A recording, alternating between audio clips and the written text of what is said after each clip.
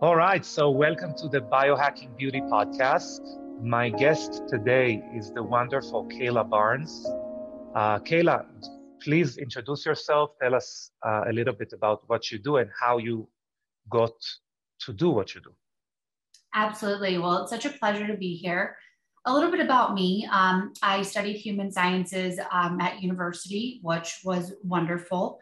But I started to experience about the age of 18 a lot of my own health issues. I was experiencing some brain fog. I was on ADHD medication for quite some time. At times took anxiety medication and was just hitting some of my own roadblocks in terms of health. So I, was seeing conventional doctors and just being prescribed different prescriptions and medications.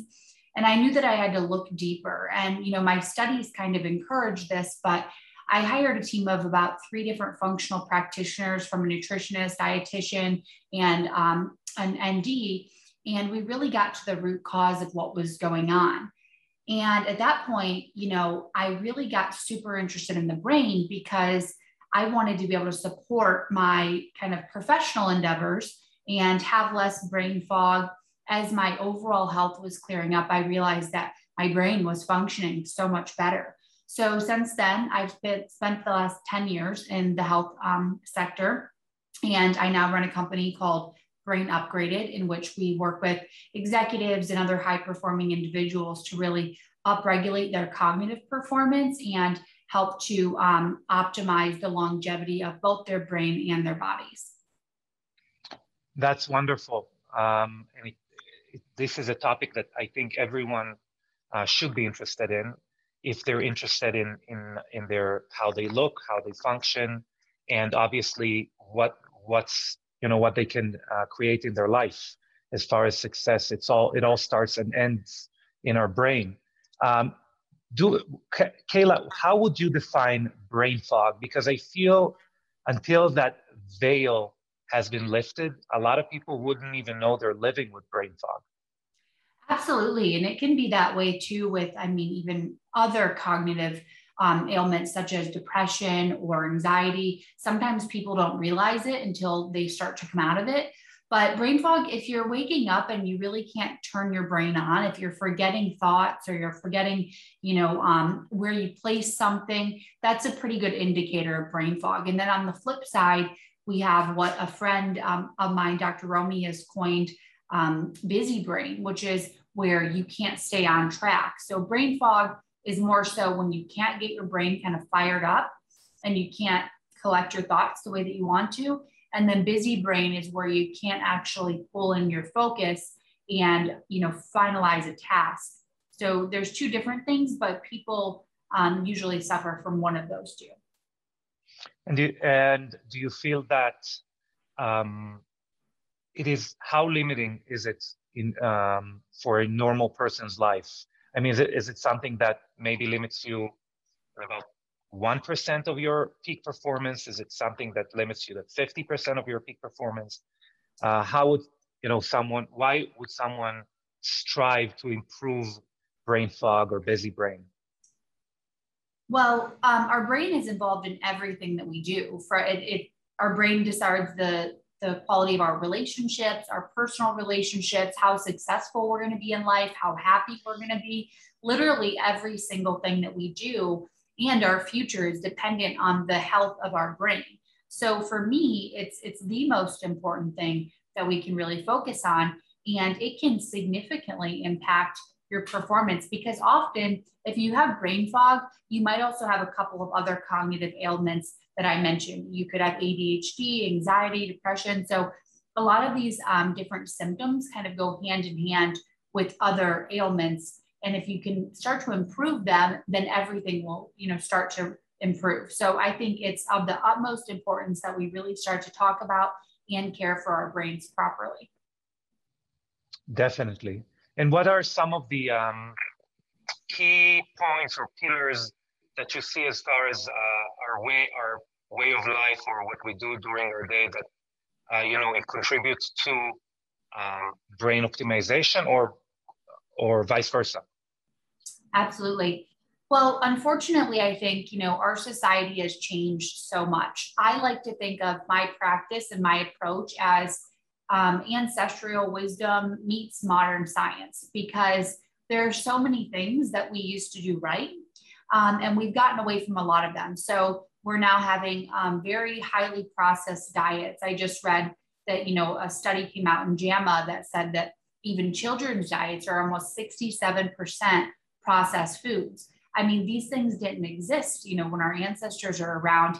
And to be quite honest, they are destroying the quality of our health, our looks, and our brains. So processed food is definitely something that I always encourage clients and anyone that I speak to eliminate, because what you're consuming every day, it's so much more than just calories, it's information. And our bodies, every cell in our body, including every cell in our brain, is made up of what we eat.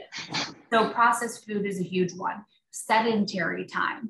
Our ancestors were out hunting, gathering, foraging, eating seasonally. But sedentary time, we're so often in front of computers all day long, staring at the screens, not allowing our eyes to have a break, which is, showing to be quite detrimental to our vision, but also it is not good for our brain.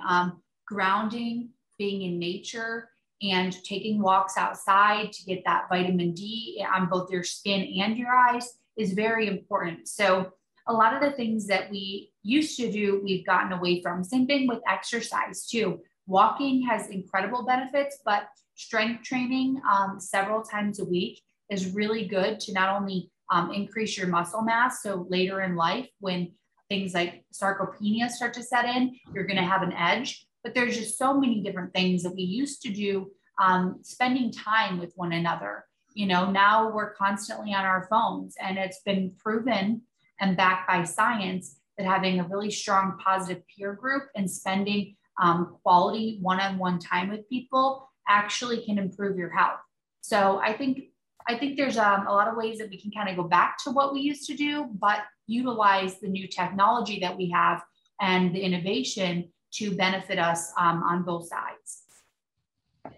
Beautiful. That's right. And that I really like that you said that aside from immediate benefits or of like direct benefits we get from maybe eating better or moving ourselves, we're really signaling our body that it should go in a certain direction. It's a very interesting concept and something that definitely can guide someone in some gray areas, right? Because our body is not going to keep whatever you're not asking it to keep. It's not going to evolve in a direction you're not asking it or demanding, putting a demand on the body to evolve in a certain way. And unfortunately, the opposite happens. If we are sedentary, if we are, immobile, our body is literally going to evolve to only perform the functions that we ask it. I recently I'm obsessed with knee health, and I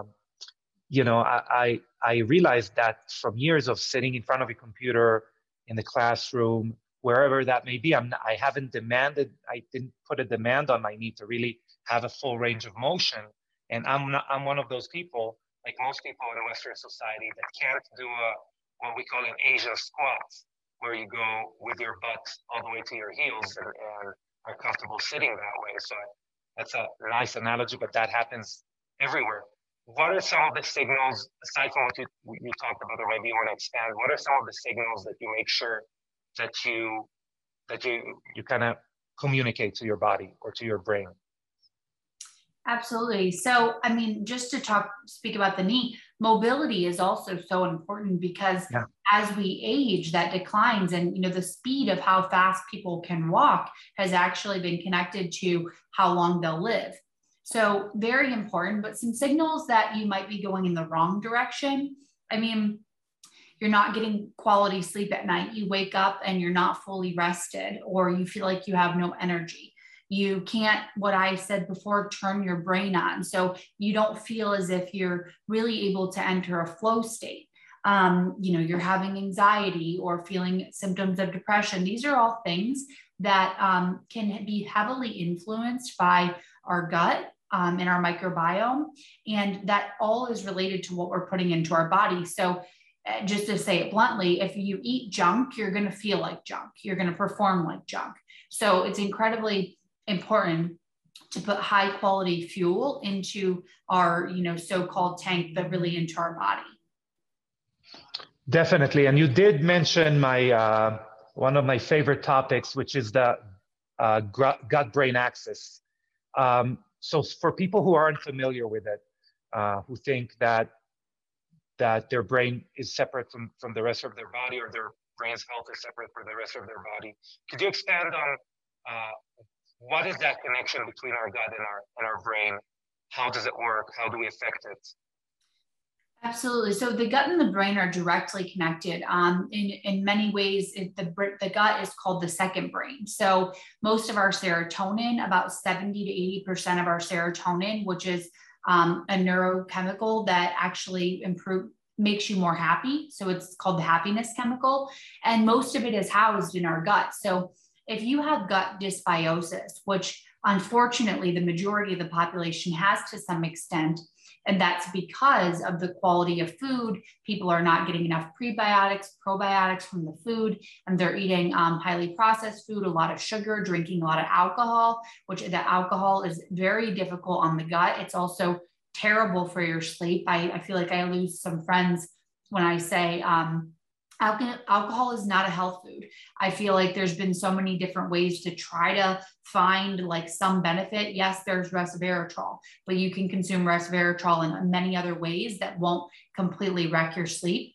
But going back to the gut, they're directly connected. As I said, it's called the second brain. So it's incredibly important to focus on your gut health. I always recommend people to receive a gut test, because if you there's so many different strains of probiotics. And if you just guess and you grab some probiotics off the shelf, it could actually be doing more damage than good, because you have to know what the gut actually looks like and where the dysbiosis comes in order for you to be able to correct it. But if you can optimize your gut health, your brain health will significantly improve. So walk me through what one should do as far as optimizing their gut, because you did mention a test. Where does one get this test? Can they do it on their own? Do they need to communicate with a specific health practitioner? Yes, so you need to see a functional medicine practitioner, or at my practice, we call these in for all of our clients, because for me, you can't make a diagnosis. You can't really start to treat a client without understanding exactly what's going on. So there are several different tests. There's a gut zoomer. There's a GI diagnostic test. So they're both really good, but you really want to get that super in-depth look. So you can do that by either finding a functional medicine practitioner in your area, or we also can call those tests in for you. So how does your business model work? So is it normally face-to-face? Are you doing it online now, especially during COVID, probably? Yeah, mostly telemedicine. So we can do consults all over the world, but we definitely take a very holistic but proven and science-backed approach towards all of our new clients. We look at all of their biomarkers to start, and then we work on personalized nutrition, a personalized lifestyle plan. And each client is different, of course. Some of our clients are extremely active. Some are not as active. Some come to us with different cognitive ailments that they're looking to improve. So each basically prescription for them, meaning lifestyle and health, is all very individualized. But it's a lot of fun because people just are getting their joy back in life. They're feeling their best, because my goal is never to just make you feel better. I want you to feel incredible. I want you to be able to show up for your family, your friends. And I try to do that with my Instagram audience as well. I try to offer all sorts of different information, of course, primarily focused on the brain, but I want people to literally feel great. And I feel as if, and it's not just a feeling, it's a fact based on data and the science that's coming out, is so many people are, experiencing type 2 diabetes and are overweight or not feeling well in general. Chronic disease is just skyrocketing. And in my opinion, it's so closely linked, not only to the food for sure, but our lifestyle. So if you can change your lifestyle, then you can change your life and your happiness. Correct. And and our lifestyle are basically whether it's benefiting us or not is just a bunch of habits. It's an accumulation of habits that we do on a regular basis, and obviously by changing. So if we just isolate habit by habit, it does make sense that we can change habit by habit and change the course of our life and our health accordingly. So Kayla, we, kind of before we went on air, we spoke about the link between a healthy brain, a healthy body, and its manifestation, which is healthy skin, and how the skin can be kind of a business card, report card to how well we're doing as far as our internal organs and our brain. So tell me a little bit about what other benefits do people see? You started to tell that maybe you can expand. What other benefits do people see when they do go through that route of changing their lifestyle, changing their habits, and improving their brain function?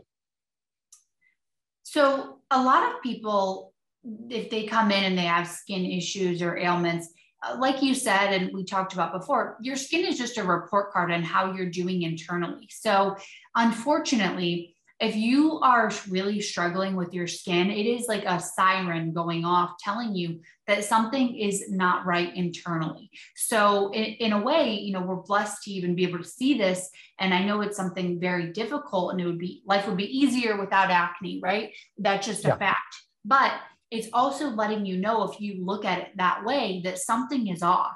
So that could be a food sensitivity. Maybe let's just say, for example, you heard that kale is a superfood and you're eating kale all the time, or almonds or walnuts or whatever it may be. But if you have a slight sensitivity, and there's a big difference between a food sensitivity and a food allergy, a sensitivity, you might not ever even pick it up. It could cause maybe a little bit of bloating. It can cause skin issues. But if you have a food sensitivity test ran and you see, oh, wow, I've been eating almonds like crazy because I heard it's good for you, but you have a sensitivity, that can lead to skin issues. If you run your gut tests and you see that your microbiome was off, even if you are doing healthy habits, but it's still off, because stress can wreck your gut. So a lot of, times very type A, even exercising all the time, obsessing over what they eat, their gut can still be really off because of the levels of stress that they're applying to themselves or their jobs. So it's really this full picture approach that you have to take, but your skin is going to let you know exactly how you're doing internally. Lack of water, so many different things. But once you start to change your diet, meditate, manage stress, odds are you're definitely going to see a big change in your skin. Why would managing stress be so important for your health, for your gut, for your skin? What does stress do for us? Because it seems like everyone's stressed to some extent. There are positive types of stress, like working out, to some extent. So why is emotional stress so bad for us? Emotional stress over time, it activates what's called our sympathetic nervous system. And going back to the comparison of our ancestors, so for the most part, their bodies were in a parasympathetic state, which is a more relaxed state. The only time that they really went into a sympathetic state was if they were being chased by a tiger or couldn't find food or something major event happened. Now we're under those conditions constantly. And our bodies were not made to do that. We were meant to relax. We were meant to have some peace of mind. And so what it does is it causes chronic inflammation when you're constantly stressed. Then add on, different environmental toxins, all of these things, and it just becomes this kind of snowball effect. But having very high levels of cortisol in your body, which is a stress hormone, is not healthy for you. So it's really important that you can get yourself into a parasympathetic state, which is a relaxed state, on a daily basis. That can be through meditation. It can be through non-sleep deep rest, an app like Reverie or something, or through breath work, or just doing something that can really take your body into a more relaxed state. But it's incredibly important, because even if you're doing every single thing right in terms of diet and health, if you don't have quality relationships in your life and you don't have peace of mind and you're not able to relax, you still will never achieve optimal health in the way that I define it. Definitely. And we can see any research that really delves into holistic approaches to longevity, to health, really emphasize communal relationships, right? A sense of well-being, communal relationships, a sense of purpose in life. So definitely, it seems like these are birds of the same feather. Are the way what we put in our stomach, the health of the food that we eat, and the health of our thoughts and our surroundings. So if someone came to you and you've realized that they are maybe hyper stressed or something like that, are there different biohacks? Are there different things that you can kind of get them to do that maybe would shortcut some of those longer processes like meditation? Well, let's definitely dive into biohacks, but I can't speak about the benefits of meditation anymore, because meditation, it literally physically changes the structures in your brain. It can improve the gray matter. It can increase the size of your cortical hippocampus, and that is related to focus. It can decrease the fear centers in the brain, like the amygdala. And it can actually, so it benefits the positive emotions while decreasing the negative emotions. And it literally keeps your brain younger for longer. So with that being said, there are some things that you can do that I'm a big fan of in terms of the real biohacking space to benefit your brain. One of them would be hyperbaric oxygen therapy. I was trained by Dr. Daniel Amen, and in my opinion, he's the most renowned brain doctor in the world. And, if you come in with a TBI, for instance, a traumatic brain injury, one of the first prescriptions is always hyperbaric oxygen therapy. But hyperbaric, which is essentially you're in a chamber or, a cubicle of oxygen that is 100% oxygen, when the oxygen that we breathe every day is significantly lower than that. So pure oxygen with also additional pressure. So it's almost like you're underwater. So you have the pressure and you have the oxygen, which is incredible for wound healing, boosting your immune system, but it's really, really good for increasing blood flow to the brain. So when we look at the SPECT scans, and I have quite a few of them posted on my page, you see almost what look like holes, but those aren't holes in the brain. They're areas of low blood flow. And so oftentimes, it could be from alcoholism, it could be from a contact sport injury or a car accident, but people, let's say, for instance, you've lost a lot of blood flow in the prefrontal cortex, which is associated with a lot of your decision-making, your executive function, all of these things that we really need to navigate life and become successful. It's going to be more difficult to do those. So hyperbaric oxygen therapy is an incredible way to improve blood flow all throughout the brain. Another thing that I really love, and you can just kind of Google, if you're looking for hyperbaric oxygen near you, just Google and kind of vet the options. And the same thing with something called an ozone sauna, or what's called a Hocket. Have you ever tried one? I haven't. Okay, really, really cool device. So ozone, it's been around for about 150 years being used for medical purposes, but this is still a very, I would say, under the radar treatment or therapy. But ozone, it can kill bacteria, it can kill viruses. But what it does is it's a mixture between an actual sauna. So the temperature, it's a wet sauna. So the temperature is going to increase in your body. And then the ozone's actually going to go directly in. I also have ozone in my home. A lot of dentist office use it for mouth health, which mouth health, of course, is also very connected to overall health, cardiovascular health. But the ozone sauna is another way to increase blood flow to the brain. It's also great for detoxing.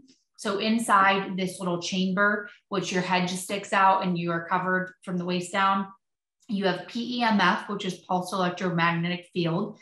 Then you have the ozone and you have the sauna. So it's like a 3-in-1 treatment that you sit in for about half an hour. And that's another way to really increase the blood flow to your brain. A couple things that I like to do at home. I have a red light therapy panel here. So I think it's great for skin health. I would love to hear your opinion on that. But I do that several times a week for skin health, and then of course for mitochondrial health. And there's also been some studies showing it can lower inflammation, systemic inflammation. So I do the red light panel a few times a week. I also have, it's called the Haleo PEMF at my home, which when we're talking about PEMF, there's really two different therapies, I guess. So there's a PEM device that you lay on, and it is quite aggressive. So it's really putting those electrofields, and they're not the bad EMFs. These are good, the pulse electromagnetic fields, but either it can kind of shock your body and have them go deep into you, or with the device that I have, you don't actually feel it shocking you, because that can also be, if you are already having high stress levels and then you start doing something every day like PEMF, and it's actually really causing, an external force, then that could increase your cortisol too. So the one that I have, the actual frequencies are layered over top of each other. And this can help improve blood flow. It can help improve athletic performance. And they have some studies on gut health improvement as well. And additionally, there's some settings for right before bed if you have trouble going to sleep, because sleep is one of the most important parts of our day. It can help you be put into a more relaxed state by changing the way that your brain waves are actually syncing throughout the evening hours. Beautiful. Beautiful. So yeah, I have actually, so we'll talk about infrared in a second, which obviously is an amazing topic in general and something that's very close to my heart. But I would like to tell you about, so one of the biggest, I think one of the most popular PEMF brands out there is called Pulse. If you go to any biohacking conference or a lot of the Pulse XL? Yeah. When you lay on, right? Yeah. Yeah, I know it. And I have had a few experiences, a few times being treated with that. And I can tell you that the first time that I was treated with laying on that pulse bed, it was, maybe I had higher stress levels. It was very stressful on my body. And I felt like, kind of run down after a session. And it wasn't the best thing for me. But in contrast, trying it, I think 2-3 years later, that was probably in April of this year. I've had 2 consecutive treatments, so day after day, and I felt after the second treatment, I've had some neck problems back then from doing jujitsu, and that was an amazing experience, which I feel carried with me. I mean, the health benefits carried with me for a while. So definitely. Absolutely. So yes, there is a place for that. And I actually do that one a couple times a week. But if you're going to be doing it on a daily basis, so exercise, cold therapy, fasting, the pulse, these are all what we would call hormetic stressors. So they're good stressors. But if you're already in an extremely stressed state, and for instance, if you own this device at home and you do that every day at a high setting, because we know you can drop it down and then it's not too aggressive, but just if you're doing it on a daily basis and you have a lot of stress in your life, then that's not a good combination. So I love intermittent fasting. I love cold therapy. I love really, really intense exercise. But if you feel as if, you're not doing so well mentally, or you have a ton of stress on your plate that week, it's also advised, in my opinion, to take it easier. So that's why I like to actually do both, because there's definitely a place for both. But for me, just doing a PEMF on a daily basis, having a device that's a little bit more subtle is helpful. Great. And I love that you use the word hormesis. It's obviously a word that's going to be used in anti-aging medicine and biohacking for many years to come. I feel like most people, it's still not as a common word as we're gonna witness in a few years. So first of all, if you could talk a little bit about what PRP would be like a PRP, and microneedling would be like, it's a hormetic stressor to your skin, right? You're doing a bit of damage, but then it's going to heal in a better place than it was before. 100%. And we can look at suctioning as a hormetic process. We can look at turmeric and resveratrol as hormetic plants that we eat. They stress our system a little bit, and our system kind of overcompensates in order to be more resilient the next time it encounters them. And I really like, to anyone who hasn't read the book Lifespan by Dr. David Sinclair, it's an amazing book, and I love how he describes the relationship between our ancestral past and plants that were around us, and the fact that we weren't very developed as far as kind of sensing changes in the environment. And what we developed is a way to sense the reaction of plants to stressors. And that is why there are plants such as resveratrol, which is found in grapes and berries, and curcumin, which is found in turmeric, and anti-inflammatory responses, among other things. But everything has kind of has a point where it's too much, right? So if these are stressors and you just accumulate them, just think of working out too hard to a point where you tear a muscle, you get an injury. So that can be an accumulation of different signals of stress and repair. And going to light therapy, which is one of the classic ways for us to cause hormesis in our body.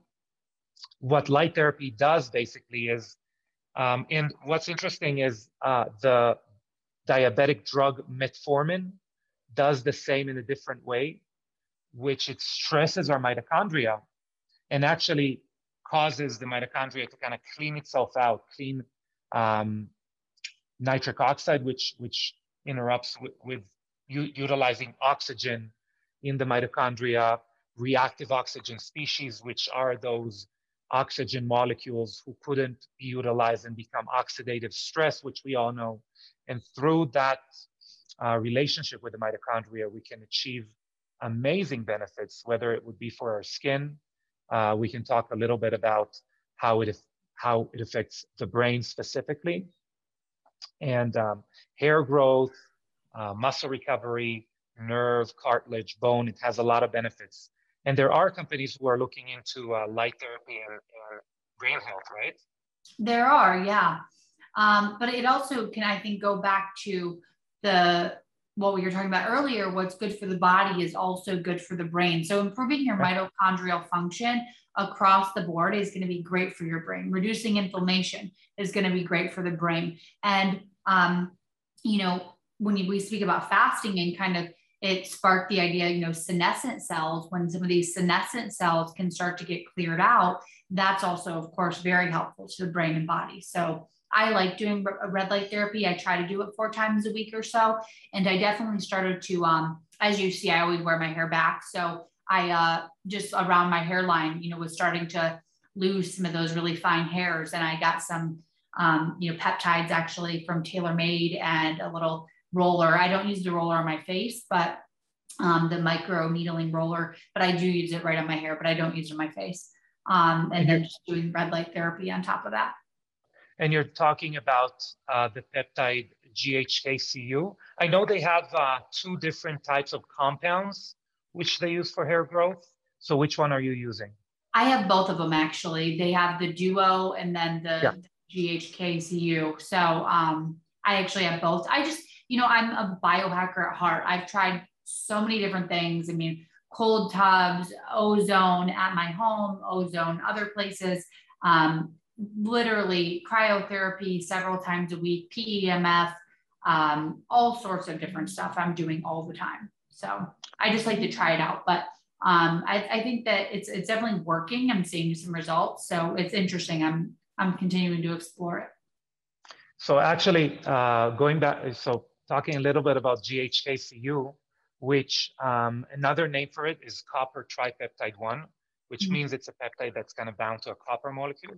It's very interesting how levels of it in the blood can kind of attest to how well our body copes with aging.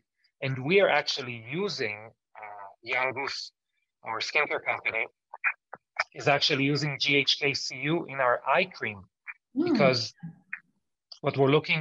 one of One major aspect of skin aging is glycation, which to kind of save on time leads to thinning of the skin, and it's very apparent around the thin skin of the eyes. And what GHKCU incorporated into a plethora of peptides that we have within that eye cream, what they do in conjunction, and especially GHKCU, they prevent that process of glycation and maintain proper, healthy skin thickness, which is very, very important, which contributes to how well our skin retains moisture, moves, prevention of wrinkles, treatment of wrinkles, etc. Yeah, so what I wanted to ask you about is there is an amazing company that I can't speak enough about, which is called Vialite. And I'm sure you've heard about Vialite. I have, yeah. And their endeavor to treat dementia and Alzheimer's, as far as I know, maybe some other things that I'm not aware of, with red light therapy. As far as you know, is it successful? Alzheimer's and dementia, it's such a complicated diagnosis. And I believe, you've probably seen it, but there have been some new drugs approved recently. Yeah. I have definitely seen some of the studies, but I don't know where they're at exactly with the outcomes. But for me, as long as something's proven to be safe, I would certainly be doing as many things as possible in terms of lifestyle interventions, because we also know that Alzheimer's starts developing 20 to 30 years before you ever present a symptom. Not in every case, but it can. So what we do today, even in our 20s or 30s or 40s, is so incredibly important to what we're going to feel like, and that's why I actually love David Sinclair. I love his book. I love all of his work. I'm a big fan, but it's not just about extending the lifespan. It's about extending our health span, because we want to feel, I think Mark Hyman says Dave Asprey says he wants to die at like a time and place, or time and way of his own choosing, So it's not about like you live a really long time, but you are not able to move, you're not able to live life. Really, like, achieving optimal health is just extending our health span so we can live longer and feel great.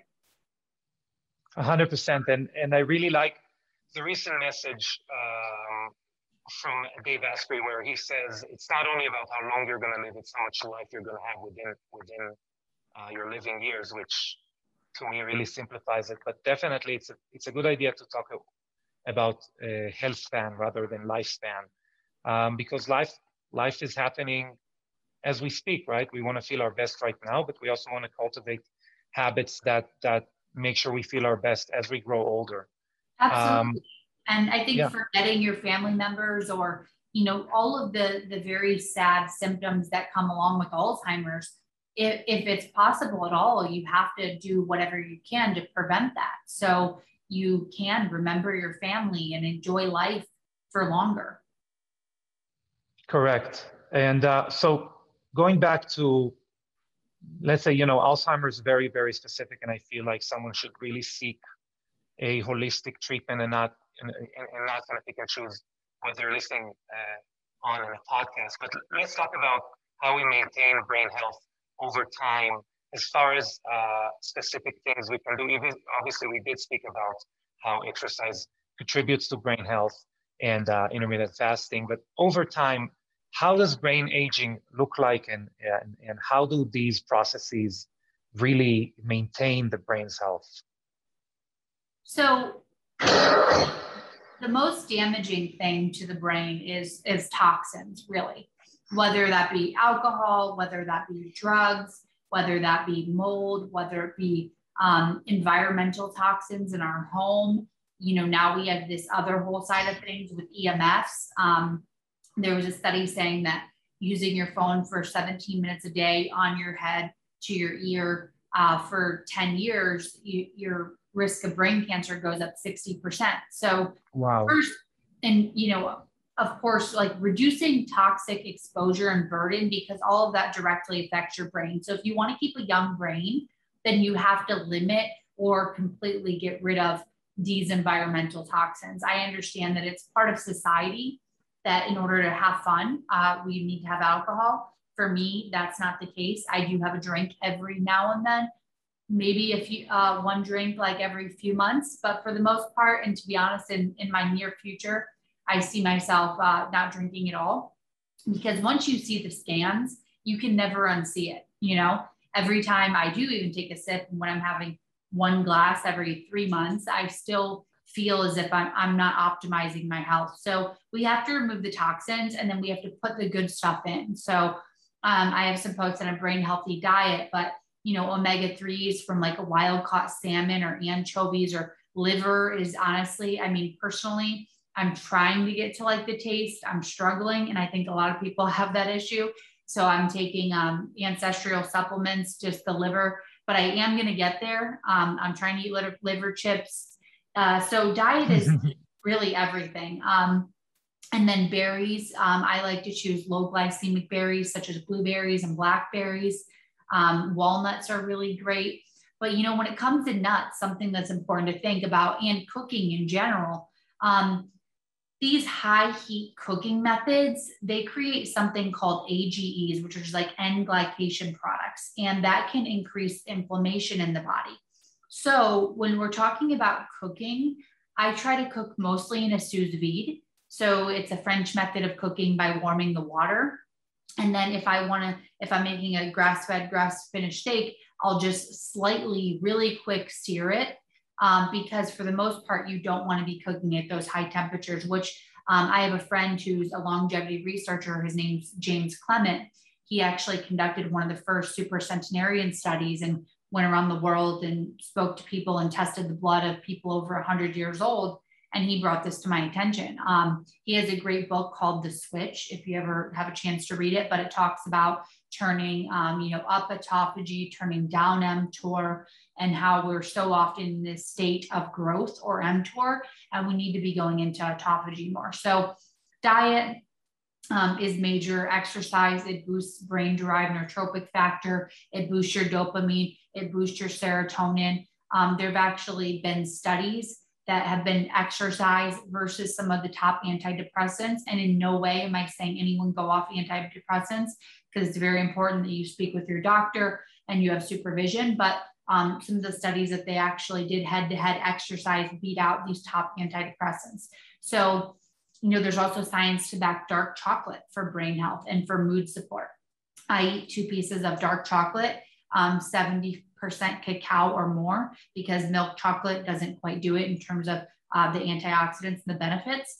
But dark chocolate is another great thing to incorporate into your diet. Salmon roe, oysters, all of these foods are really beneficial to the brain, and you want to nourish it. Healthy fats like avocado oil, ghee, avocados. Your brain is mostly fat and water. So it's really important that you properly nourish it.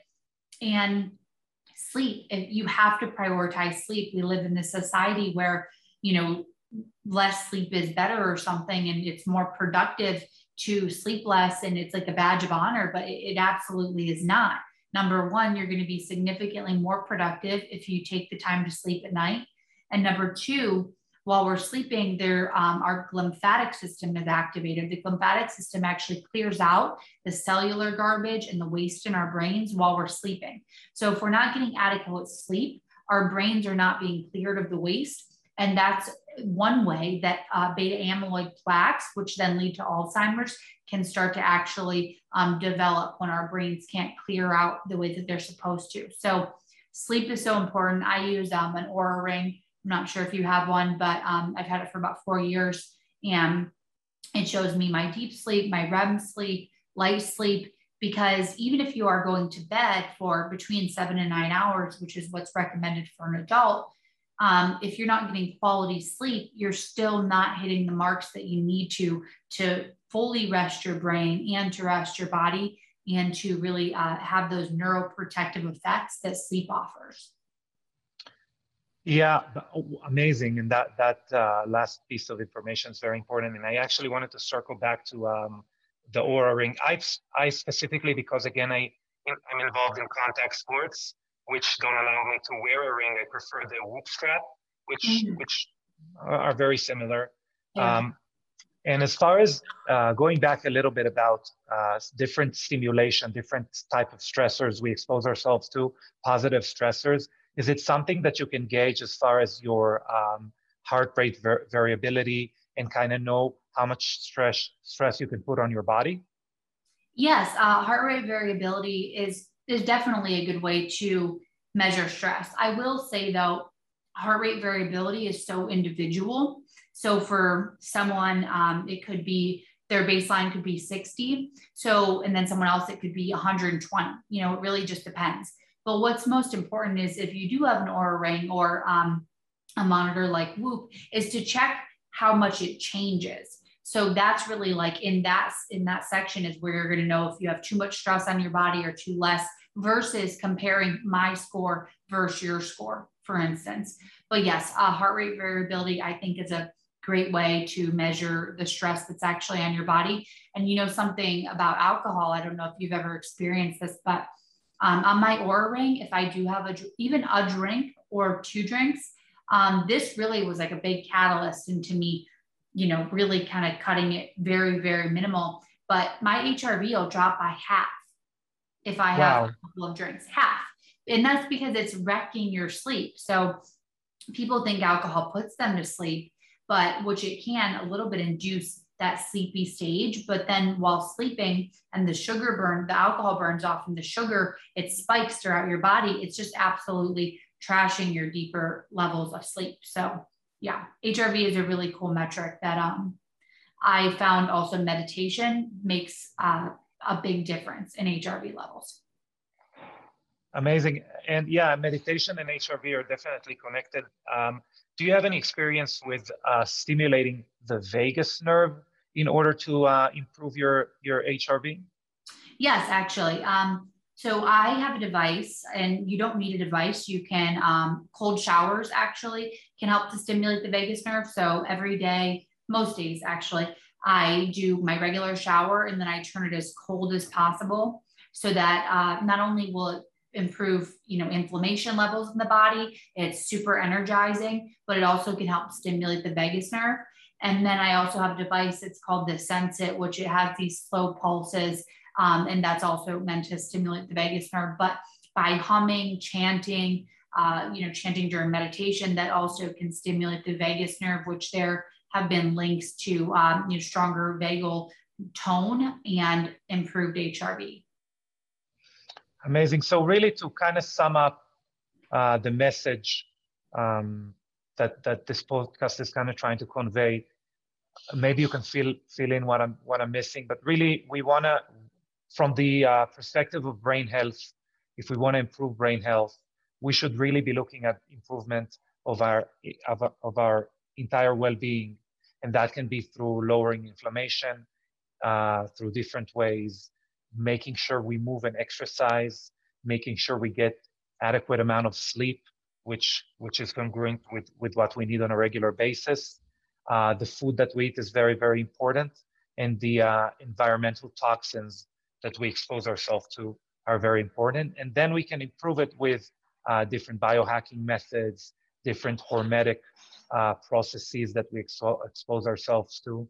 Is there anything that I'm missing there as a kind of a elevator pitch? I mean, I think that you pretty much summed it up. And yeah, on my Instagram, I make posts about what I call superhuman habits all the time. The only thing I guess we would add is we also want to be mentally training. So reading new books, learning a new language, constantly exercising those mental muscles. So in combination with our lifestyle changes and biohacking options, if we can really continue to always learn, which, I think people on this podcast are most likely already doing. So that's very important. Amazing, Kayla. I really appreciate this podcast. I feel like anyone who would hear this podcast can kind of tweak one habit or two habits that they're doing wrong or not doing or overdoing, and really improve the way that their center console, that how their brain functions, and that would affect any aspect of their lives that they can imagine or not imagine.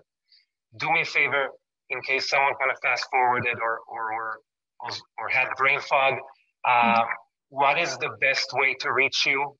how can someone kind of follow what you're doing, and how can someone engage with you if they want to hire or use your services? So my Instagram, I put out free content just about every day. It's my name at Kayla Barnes, KaylaBarnes. And my company website is brain-upgraded.com. And it has a whole lay of the land of how we work and what we offer. So yes, those are the two places to find me. Amazing. And of course, we're going to add links to all of those in the description. And I want to thank you, Kayla, personally. You are really, for me, you're one of my best sources of knowledge as far as brain function and brain optimization. Highly recommended just to consume as much of your content as possible, which you do generously put out there, and highly recommend to hire your services. And I hope we can do it again and maybe delve into a specific process or function further. Absolutely, it would be my pleasure. Thank you very much. Thank you so much.